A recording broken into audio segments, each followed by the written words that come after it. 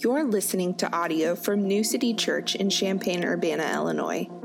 We are a gospel-centered church with a heart for the next generation, passionate about making disciples who will renew our city in the real Jesus.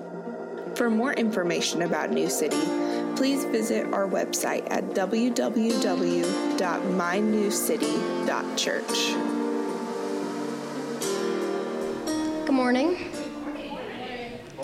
My name is Archer Goran. I'm going to be reading scripture this morning. Today's teaching text is from Luke chapter 2, verses 41 through 52. It's on page 858 in the Pew Bible.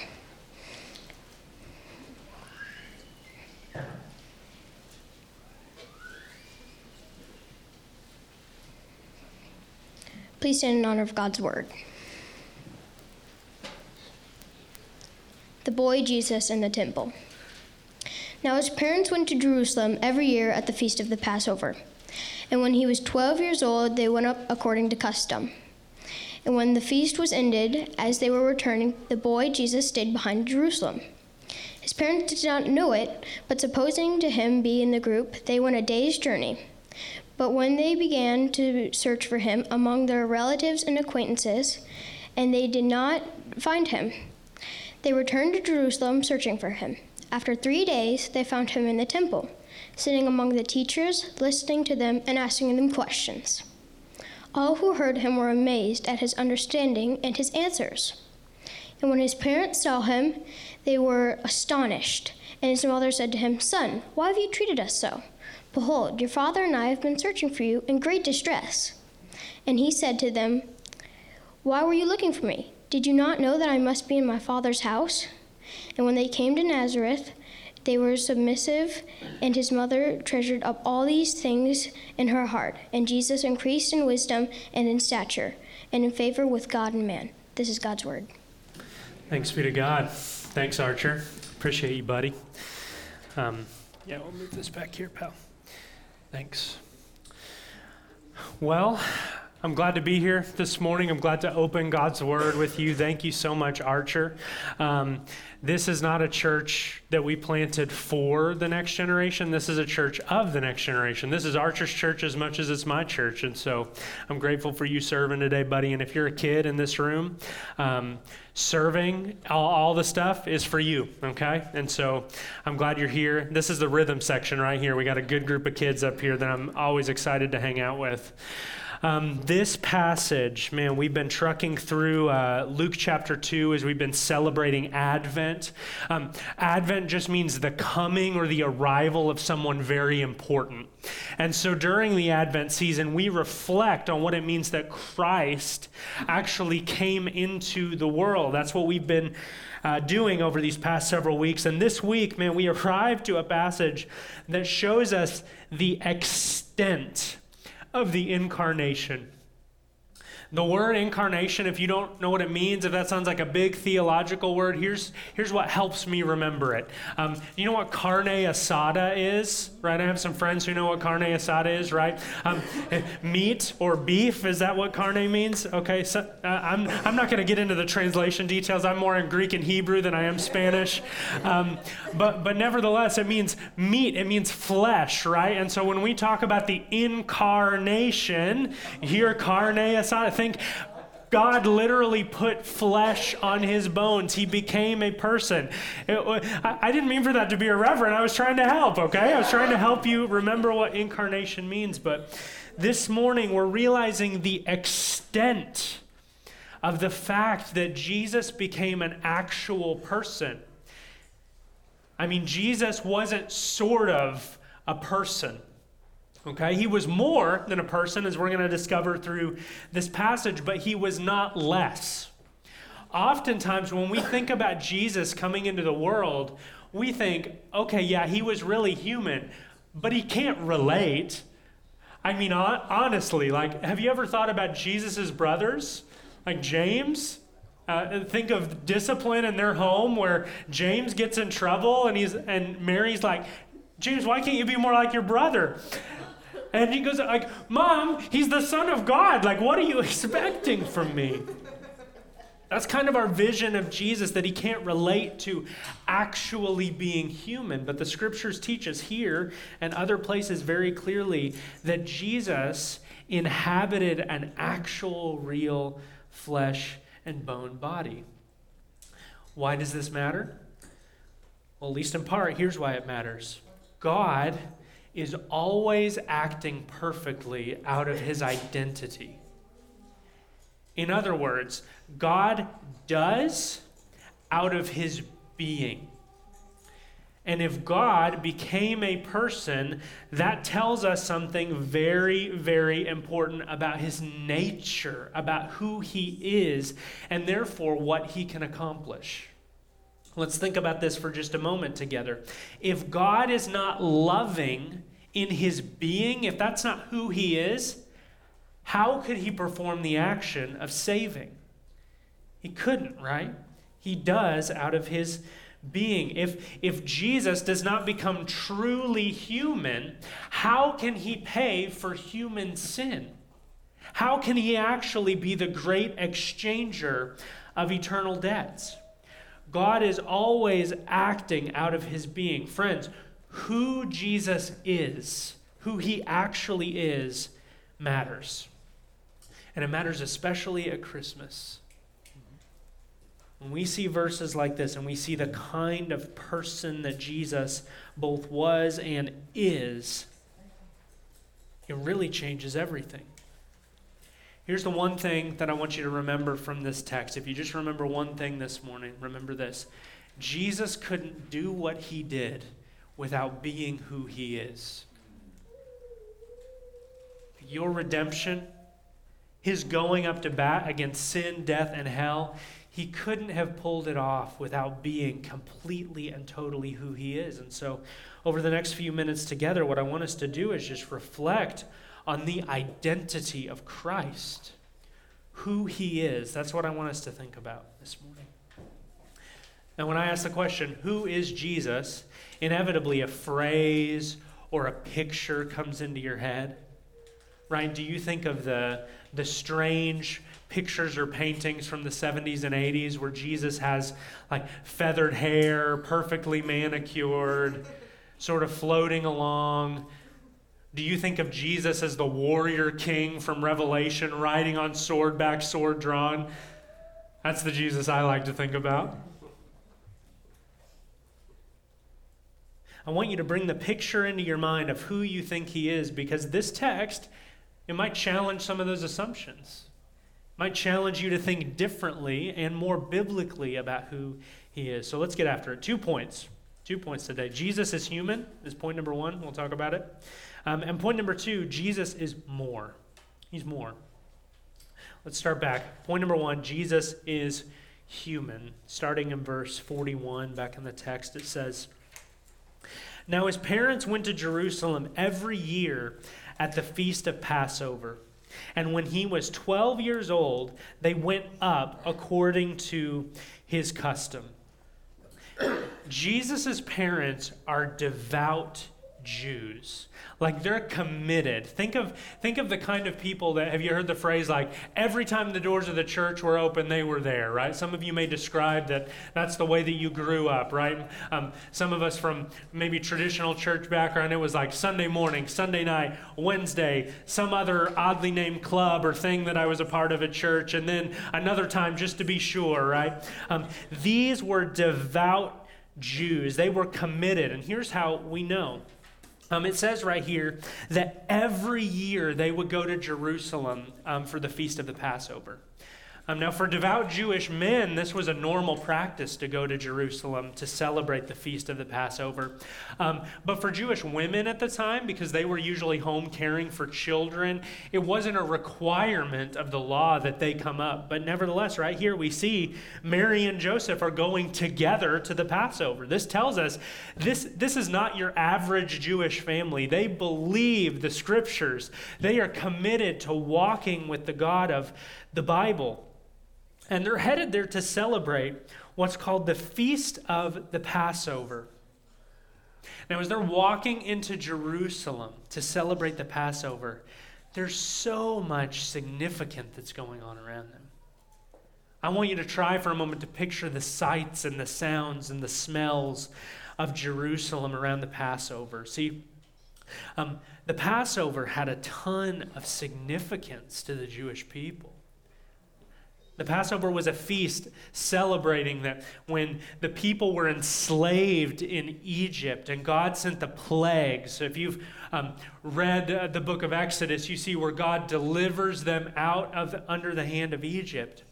And the last and final plague, the sort of straw that finally broke the camel's back, the hammer blow that came and released them out, was that God sent an angel of death to take the firstborn son of every family in Egypt whose doorframe was not covered by the blood of a sacrificial lamb. Now, if that's not foreshadowing of the redemptive work of Jesus, I don't know what is, right? The divine Son instead sacrifices himself. And so as God passed over, as the angel of death passed over the homes of those who had the blood of the Lamb on the doorposts, and havoc was wreaked in these other homes, finally Pharaoh relented and let the people out of Egypt. And so this feast of the Passover was to remember when God passed over judgment, when he chose not to judge his people. So there's so much significance right here. And part of the rituals of Passover was that yearly sacrifices would happen in the temple and temple courts. And so imagine the sights of Jesus and his family walking into town. There are sheep and goats and doves and bulls walking everywhere, crammed through the streets of the city, walking nearer and nearer undoubtedly to the temple. The smell of iron and blood in the air from the sacrifice. Has anybody ever been deer hunting in the room? Okay, a few of us, right? You know that smell of the blood of an animal. Picture that filling the city. It's really a kind of a morbid scene in some ways. And after these sacrifices were made, particularly of the lambs that were sacrificed, they would take the lambs home and they would roast them wrapped up in pomegranates and bitter herbs, because they wanted to remember the bitterness of slavery in Egypt. So there's all of this pregnant meaning in Passover. And this wasn't just any old Passover either. This was a big year for the boy Jesus. Notice the text tells us in verse 42 that he was 12 years old coming up to the Passover. In Jewish culture, at 13, he would become a man. He would be considered part of the group of men rather than the group of children. In modern Jewish culture, you've probably heard of like a bar mitzvah, right? A celebration of a man's coming of age. The bar mitzvah wasn't quite invented here. We're about 500-ish years before the bar mitzvah here. But nevertheless, there was a distinct rite of passage to say that Jesus was going to become a man at this point. And Jewish tradition instructed fathers to take their sons to the Passover the few years leading up to their actually becoming a man. And so imagine the excitement, right? Think of like, I'm going on a trip with my dad, right? I'm going to go into the woods a boy and I'm going to come out of the woods a man. This is an exciting moment for Jesus. This is a tradition in the life of the Jewish people that, notice, Jesus does not reject. Like oftentimes in some Christian circles, we can hear words like tradition, and we automatically go, traditions are bad, they're meaningless. We need to get away from tradition so we can get back to pure gospel religion or something. But the pictures seem, at least in some part, to paint a different picture right here. Don't miss this. The Lord, Jesus, values things like legacy, tradition, and celebration. That's particularly important around Christmas time, right? These little traditions that you have with your friend group or your family, these are ways, what the philosopher Charles Taylor would call thick practices that help to teach us about the gospel. Right, so in my home, this is how we do it. This isn't how you have to do it, but for us, we after dinner every night we gather we do bath, and then we gather in the living room for family worship. And so it's just absolute chaos, okay? I don't want you to picture order. I want you to picture like in the Old Testament where you see David like throw his clothes off and like get down. That's what family worship looks like at the Volkening house, okay? Just the kids, all right? We gather in the living room and we sing and we dance, and everybody has instruments, and we're shaking the instruments and we're dancing, and then we stop and we practice a little question from, we do a kids' catechism, which are just questions to teach the basic faith. And then after that, we read an Advent story, a story from the Jesus Storybook Bible about the coming of Christ. And we pray for our kids, and then they go to bed, sometimes willingly, sometimes unwillingly. But it's simple stuff, right? But over a lifetime of a child hearing the gospel again and again and again, and dancing joyfully around the Lord in the living room, my prayer, my desire is that forms my kids into a particular type of people. Now, these aren't just practices that are meant to form children, right? They're meant to form us. The Lord uses the practices of his people to form them, okay? And so I want you to evaluate, especially this season, are the practices of this season intentional? Are they forming me into the type of person that looks at Jesus more and more and goes, I am so glad that you're my king? This is a time to ask. Are your intentions, are your traditions intentional? There's another thing that this tells us, I think, that Jesus travels with his parents up to the Passover. Friends, there is no non-spiritual part of life. Like oftentimes we can have sort of this segmented view of reality where we go, this is work life, this is family life, and this is spiritual life over here. And they're kind of all spokes of a wheel. And I'm just trying to keep balance in the wheel. But really, the spiritual life, the life walking with God, is not a spoke of the wheel. It's the whole wheel. Deuteronomy chapter 6, we get what's called the Shema. It's this reminder to the Jewish people that says, Hear, O Israel, listen, the Lord our God, the Lord is one. I want you to put this truth on the doorpost of your house. So every time you walk through, right, you reach up and you tap the scriptures and you remember the good news. I want you to teach your children as you're walking down the road and as you're lying down and as you're getting up in all the normal parts of life. I want the truth of the Word of God to shape and inform you. And so, friends, you are not just an employee. You are a Christian employee. You are not just a parent. You are a Christian parent. You are not just a son or a daughter. You are a Christian son or a daughter. You are not just a friend. You are a Christian son or a friend. Who God is informs every bit of your life. Don't chop it up into categories. Let Christ rule and reign over all of it. There's no non-spiritual part of life. Look at the next verse in the text. In verse 43, it says, And when the feast was ended, as they were returning, the boy Jesus stayed behind in Jerusalem. His parents did not know it. But supposing him to be in the group, they went a day's journey, but then they began to search for him among their relatives and acquaintances. And when they did not find him, they returned to Jerusalem, searching for him. Okay, we read this as modern parents and modern people. And if you're honest, don't you look at this and go, how could you not know?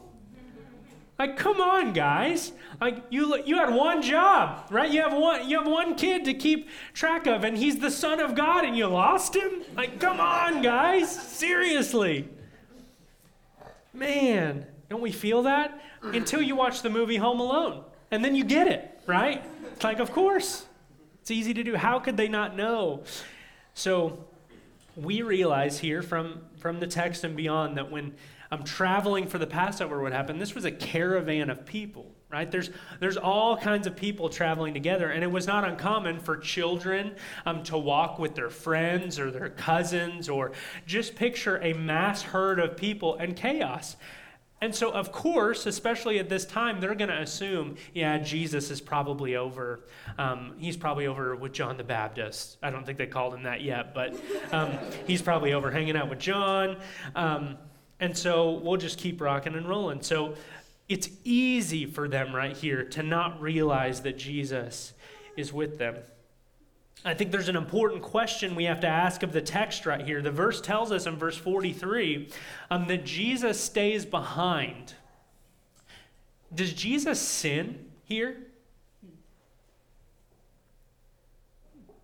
It's okay to ask honest questions of the Bible, like, man, is Jesus really, was he disobedient right here? Don't mistake, the New Testament hinges on the answer to that question. Like, does Jesus sin here? Because if he's not sinless, he can't take on the sins of the world. It really, really matters. Here's something to reflect on and that I want you to see that's true from this text. 12-year-old naivete is not willful disobedience. Okay? As much as some of you, if you have any 12-year-old children, you're like, oh, it's disobedience. It's not. Okay? It's just not. I was reminded of this. It's funny. This week I was literally at this point writing the sermon, and Aaron and Jen McCann, who coach our Kid City teams, they were here working on some things, and so there were children running all over the building. Which it's fun when you're preparing a sermon to get an unexpected visit from like fun kids. It's awesome. And so they came in and hung out in my office for just a minute, and then they were out here, and I could hear some noise, and then it got really quiet, which with children, that's when you know, okay? It's not the noise that you should be afraid of. It's the lack of noise that you should be afraid of. And so I was like, I'm going to go check this out. And I walked over here into the conference room, and my dear son Bennett, he had a K-cup for the Keurig, and he had opened the Keurig, punctured the top, and he was pouring the hot chocolate over the top of the Keurig, okay? And I come in, and my first question is not how could you, it's why, right? I'm just wondering the logic of this decision. And right, if you've had to discipline a small child, whether you're a parent or not, you know the feeling when a kid is doing something crazy and you feel like your guts tighten up at first, like, I gotta stop this, and I need you to be better at life or whatever is going on. And so I, thank God in this moment, I was able to, there was another kid there, right? So it makes you a little better parent, right? And so I took a deep breath. I prayed for just a second. I was like, buddy, what are you doing? And he said, I was just curious about how the coffee machine worked. And I was like, oh, yeah, that makes sense. I mean, you're way off. Like, you're not doing it right. But I understand. You're just naive, right? He wasn't trying to be rebellious. He wasn't trying to be mean. As a parent, so often, I want my children to just be convenient. And that's what I end up calling a sin, is inconvenience. But no, it's not. It's just naivete. It's just being simple. And right here, Jesus is an actual 12-year-old boy, right? He's just being 12. Anybody else remember being 12? Were you at your best? Did you know what to do? You thought you did, and so did I. But boy, were we wrong. Don't miss this, New City. It is not human nature that makes a person sinful. It is a sin nature that makes a person sinful. See, Jesus didn't have to repent of being a human, and he also didn't have to repent of being a sinner. I want you to hear this morning. You don't repent of your humanity. You're going to be human in the new heavens and new earth. 1 Corinthians 14, I believe, talks about you will be given a resurrection body okay? Flesh and blood, skin and bones. This Christ that we are observing in this text right now, he's ruling and reigning, guess what? In a body. When he added humanity to his divinity, he never took that body off. Jesus isn't a ghost now. He's got hands that you can grab onto.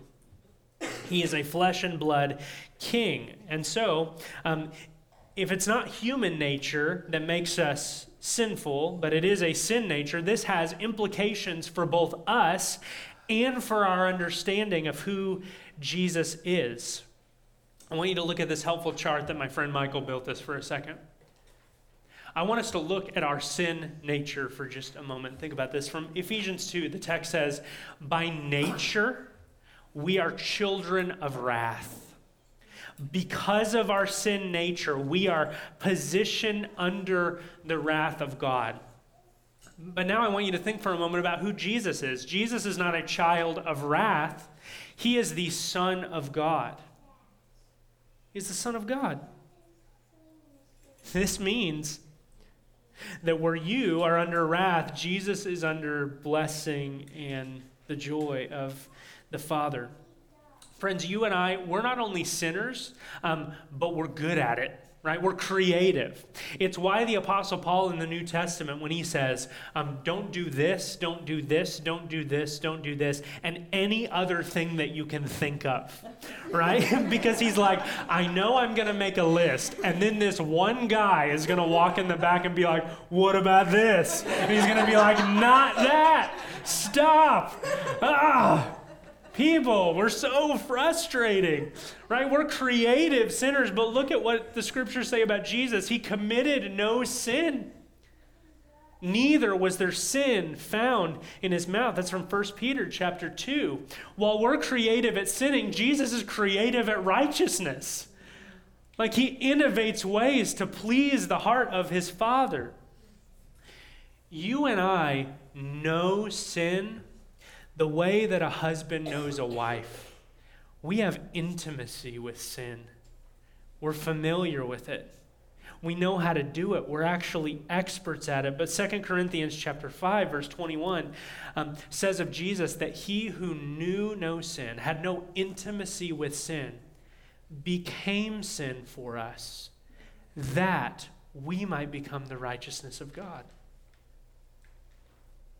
See, there's a big exchange of nature right here. See, if Jesus, if this is who he is, the Son of God, who is sinless, who knows no sin, and you and I on our own are children of wrath, we're creative sinners, and we know sin, and Jesus gives us his credit, look at the exchange here.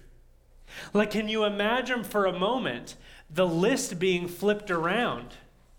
Is that stuff actually true of Jesus, that he's a child of wrath or a creative sinner, no sin? No, that's not true of Jesus. But guess what? He made it true of himself to redeem you. He became sin for us that we might become the righteousness of God. Only a truly human Jesus can pay for our sin debt. Friends, because Jesus is human, he can sympathize with your tug towards sin. Jesus was tempted. The scriptures tell us that he was tempted without sin. He knows what it's like to want to lie just a little bit to make yourself look a little bit better or a little further along than you are. He knows the temptation to cut corners in your work and not do it with integrity or diligence. He knows the pull and the temptation of using your anger to get people in your life to comply. He knows all of those temptations. But here's the thing about Jesus. He proved faithful in all of it.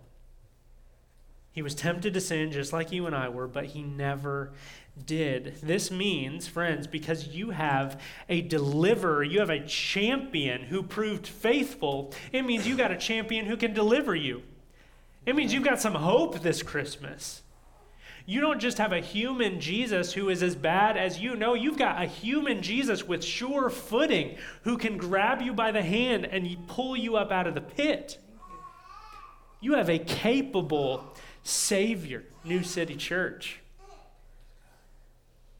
Look later on in the text, after this moment happens, Jesus does not sin, but he's 12, right? And in verse 46, it says, after 3 days, they found him in the temple, sitting among the teachers, listening to them and asking questions. And all who heard him were amazed at his understanding and his answers. And when his parents saw him, they were astonished. And his mother said to him, "Son, why have you treated us so? Behold, your father and I have been searching for you in great distress." Can you imagine the worry?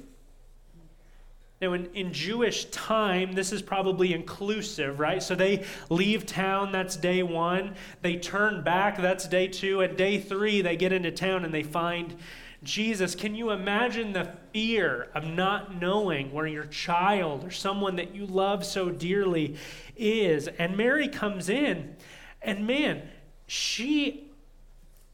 imagine her saying, "Where have you been, young man?" Like as a mother would say to a child. What is Jesus doing during this time? He's sitting, he's listening to the teachers, he's asking questions, he's wrestling with the scriptures, he's learning. And notice, before this, during the Passover, it was like 8 days of intensive learning and study and thinking about the things of God. And Jesus, as a 12-year-old, gets to 8 days of that, and he's so hungry for more that he stays locked in without even realizing that his parents were gone. At this point, we're probably up to somewhere between 10 and 11 days of Jesus ferociously studying the Word of God. You see, Jesus right here, he has to learn in his mind the very scriptures that he inspired. Isn't that strange? Like he has to use a brain to go, these are the words. Right? I remember penning these with my father. I remember singing these into existence. Jesus' heart came alive at the scriptures. And here's something that's like so enjoyable to me to think about right now. When you study the scriptures, you get to enjoy the passion of Jesus with him. Like when you're studying the scriptures, you get to sit down with this king who loves the book. He loves it. And every time you sit down with the scriptures, you get to join Jesus in his passion. Just this beautiful thing. And Mary comes in and she reprimands him, right? What in the world are you doing? Now, had Jesus actually sinned? No, Jesus hadn't sinned. But at this point in the story, when mom comes in and says, "What in the world have you been doing?" What would most typical 12-year-olds do in their response? They would sin, right? It would sound like some version of this that we've all been guilty of, okay? "I didn't do anything," right? Whining, right? Whining and complaining. "Why are you getting on my case about this? I didn't do anything at all," right? Most typical 12-year-olds would do that. Jesus is not a typical 12-year-old. And that's where we get to point number 2. Jesus is more. Look at verse 49 in the text. It says, "And he said to them," this is Jesus, "Why were you looking for me? Did you not know that I must be in my Father's house?" And they did not understand the saying he spoke to them. And he went down with them and came to Nazareth and was submissive to them. And his mother treasured up all these things in her heart. Okay, notice here, Jesus does 2 things in response to Mary's reproof. Number 1, he's confused. It's like he's not being condescending right here. He's like, I don't know why you're looking for me. I belong here. This is where I'm supposed to be. And that confusion, it reveals a couple of things to us. Number 1, that he's actually a 12-year-old boy, right? Because you look at this and you're like, bro, why is she confused? She hasn't been able to find you for 3 days, right? But more than that, right here, something is revealed. Jesus does something that no individual in the history of Israel had done. He called God his personal Father. Now, the nation of Israel as a whole had called God Father, or people had called God Abraham's father, but no individual had ever said, God is my Father and I am his son. And when Jesus goes into the temple, he hears his Father's word, and his heart just leaps. He's animated by it. He's energized by it. He can't get enough of it, to the point that it is completely obvious to him that that's where he belongs. So when mom and dad come looking, he's like, why wouldn't you know I'm here? Where else would I be? Other than just enjoying the words of my Father. See, here's something beautiful. We are getting a peek behind the curtain of not just Jesus in flesh, but the eternal Christ. The Father and Son have always belonged together. I want you to think about your God for just a moment this morning, New City. That God, as the scriptures teach, is one God personified in three persons, Father, Son, and Holy Spirit. And so God the Father doesn't have a son the way that you and I would get a son, right? By conceiving or giving birth or adopting. He's always had a son. They have always been in perfect father-son relationship. And a good way to think about who the Holy Spirit is the love that exists between the Father and Son, the personal, personified love. Father, Son, and Holy Spirit have always belonged together. John chapter 1, verse 18 says, no one has ever seen God, the only God, read the Father, who is at the Father's side. The only God who is at the Father's side, he has made him known. So this Son who loves his Father is the one who makes known this God in the world. Friends, what you need to understand about Jesus this morning is that he is not merely a man. He is human. He's really human, but he is the God-man. He is fully God and fully man. I mean, when we hear a statement like that, if we're honest, sometimes we can go, man, that's really cool, good for Jesus, but isn't that something that theologians who have extremely wide heads, they spend time reflecting on, but what does that mean for a normal size-headed person like me? When you understand the love that exists between the Father and the Son in the Holy Spirit, and then you go on and you read the scriptures and you find that the scriptures would call you, Christian, in Christ, I'm telling you, maybe more than any other doctrine, this will change your life. When you see the beauty and the glory of the love between this Father and his Son, and then Jesus says to you, I want you to come be part of this with me. Not that you become God, but you get to become a recipient of that love. Man, when you live with that love as the operating system of your life, you're just different. You're just different. Are you struggling to change? Believe this and hear it this morning. You were made for loving union with God. And in Christ, it's yours. It belongs to you. As tempted as we are to believe this, friends, life is not what you get or even what you become. Life is mainly what you are. And if you are in Christ, you are the beloved of the Father. If you live a life just believing that and you don't accomplish a lot else, that's a really good stinking life. To be the beloved of God, man, when you know you're good in your core relationships, doesn't that come with an exhale, a freedom from anxiety? You're like, there's nothing between us. We're in good relationship. There's peace. Imagine the ultimate peace in the ultimate relationship. That's what comes when you recognize that you are united between this loving Father and Son. That could not have happened if Jesus was not both God and man.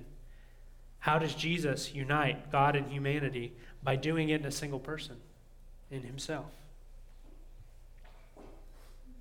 So we notice Jesus in his response to Mary here, don't miss where we are, right? In the little episode, Jesus has come in and said, where in the world have you been? He's confused, right? It teaches us some things. But then number two, what I want you to notice as we start to wrap up here, that he submits to his parents. You know Jesus is God, right? When 12-year-old Jesus just goes, yes, Father and Mother, right? That's not the normal 12-year-old response, right? We've all been 12. But he honors the fourth commandment right here. Honor your father and mother, that it might go well with you and you live long in the land. He honors the commandment because he loves his father, right? What pleases the heart of my father? Honoring the commands of my father. And so he does it. He's submissive to his parents. Now, a word like submission is a really popular word. Our culture loves the word submission, don't we? I'm joking. Just a thank you. I appreciate the laugh. It was real. I could tell. Now, our culture hates the word submission. Thinking about submitting to any other person, ooh, I don't like that. That's culturally true, but friends, if we're honest, that attitude towards submission can sneak into the church, can't it? Like this resistance to submitting, it's like, well, submit. Well, why? Who are you? What's that, right? You sort of get defensive when you hear words like submission. I just want to give you a couple of the greatest hits from scriptures right here. Now, I'm going to bet you don't have a coffee cup with any one of these verses on it. Anybody? If you do, I would love to have one, okay? Wives, submit to your own husbands. No controversy there. Let's move on to the next one. Submit to one another out of reverence for Christ, right? To one another, but doesn't that mean submitting to other sinners? Well, let's move on. Number 3, obey your leaders. In 1 Peter it says, or your pastors is what it's talking about, and submit to them. And like, that's convenient for you to say, Nick, like, I'm just bringing the mail, okay? I didn't write this. Submission gets a bad rap. But friends, here's what I want you to recognize this morning. Listen, submission is good. Submission is good. How do we know it's good? Because Christ did it. The most perfect human, the only perfect human who has lived in all of history, submitted himself to the will of the Father. The perfect incarnate Christ submitted himself to parents who are, I might remind you, sinners. What's your excuse? Do we have one left? If the perfect Christ submits to sinful parents? Friends, submission is not a problem. Submission is good for everybody. Friends, there is not a human being who has ever lived or ever will that does not need to submit ultimately to God and to others. This is a bit tangential, but it's worth saying right now. Do you know that if you are called to submit to your pastors, right, and you're submitting to us, guess what we're also doing? Submitting to God and submitting to one another out of reverence for Christ. There is nobody in the entire world who gets a carte blanche whammy who says, you better submit to me because I'm the final authority. The only person who gets to say that is Jesus. And look what he did during his time on earth. He submitted himself to the will of the Father. This should cause us to just stop and worship for a second. Who else but Jesus? Like goodness, what God submits himself in the world he created? Who does that? If I'm writing a screenplay, there's no way. 2 weeks ago, I got to see Black Adam with a friend, and it's this story of like demigod sort of like fantasy thing. And man, the whole premise is like that this God guy who comes into the world, he doesn't submit to anybody, and he's tough and he's amazing. And Jesus, the actual Savior of the world, doesn't exist like that. He's a father, he's a son submitted to a father's will. He's a human submitted to the pains of creation. Only Jesus is like this. Verse 52 tells us that Jesus increased in wisdom and in stature and in favor with God and man. This literally means that he increased in good graces with the Father and with humanity. But here's who he is, New City. He is the one who traded those good graces with the Father and with man to cover your shame. That's the kind of man that Jesus is. He's the one, friends, who would go, this wouldn't be the last time that he went missing for 3 days. Only this time he wouldn't be in the temple learning. He would be in the grave, dead. He died for your death. Why did he do it? He did it because it's who he is. He is a Savior. He is the Savior. He experienced all the pains and the pulls of being a person so that you would not have to stand alone in your humanity. Why? Because it's who he is. This is the kind of Savior. This is the kind of God that you worship. And friends, this morning you need to know that because he is who he is, you can be who you were created to be. The beloved of the Father, accepted into the family. And if that's who you are, friends, you know what it means? It means you can submit joyfully to God in this lifetime. It means when you're looking around at your life and you're like, man, I don't like the hand I was dealt. My relationships are hard. This didn't happen and I wanted it to happen. It means you can go, I'm trusting the will of my Father as it unfolds for me. And trust that he's not just Father, that he's not just sovereign over things, but he is sovereign Father. He's fathering me. You know what else happens when you live believing you are loved and accepted by this God? One, you can live with people in an understanding way. Like goodness, if you're the one who has to defend yourself and get people to respect you and believe in you and take you seriously, you better put your dukes up and get ready to fight. But man, if you are the beloved and accepted of the Father, you know what? If people are angry with you or frustrated with you, you don't have to bow to please other people. You have the approval of your Father. And friends, if you live beloved and accepted, hear me this, you will become like Jesus. Become like him. See, some of us are trying to become like Jesus without being beloved or accepted. And the soundtrack sounds something like this. I'm going to do better. I know it. I know I haven't done better every day. But today I'm actually going to get it. And let's say you make it a day. You make it a week. You make it a month and you don't say the words you don't want to say, or you don't do this, or you don't do that, or you do this, or you do that. If it's just you, you're going to lose steam and you're going to implode. But if the love of God the Father for his Son is pouring through your life, you can actually change. What would it mean if from the heart you became a different person in 2023? If the hang-ups that keep you stuck, if the hurts that keep you from trusting the Lord, if the pain of a bad attitude in your life or in your job or your circumstances, if those things finally died and you lived beloved of the Father, it would change everything. It would change our church. It would change our relationships. It would change our city. And I'm just asking you not to do more today. I'm pleading with you from the life of Jesus, who became a person, to receive your belovedness. Receive the love of God this morning. Find transformation and rest for your souls. New City, Merry Christmas. I pray we believe this. Let's pray. Jesus, our King, I'm just so grateful.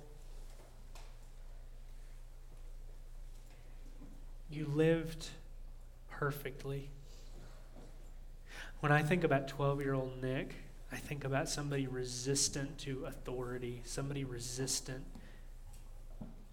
someone insecure in his identity. And Jesus, you weren't any of that as a 12-year-old. And you died for that 12-year-old Nick. And you died for that 12-year-old Kendall and Keith and Shelby and Will and Courtney and every person, God, in this room who has trusted in Christ. We reflect on your nature because we want to know you today. Help us to know you. Free us of the chains that keep us from receiving the love of God. I pray this in Jesus' name. Amen. Well, dear friends, we don't just want to hear the word here. We want to respond to the word. And here in New City, we do that in a couple of key ways. Number one, we reflect. This is a time for you to ask the Lord, God, I've heard your word. What do you want me to do? Is there a new attitude? Is there a new belief? Is there a new command that you want me to obey with your power? Ask the Lord. Is there somebody in this room that you realize I need to be made right with that person? Don't wait.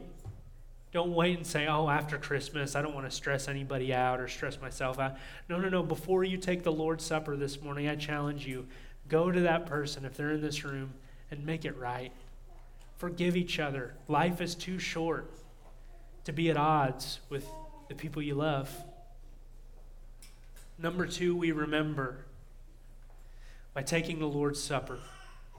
When you come to either these two stations in the front or the two in the back and you find a little bit of juice and a little wafer, what I want you to remember is that the flesh of this 12-year-old boy grew into the flesh of a man who died willingly for your sins and for mine.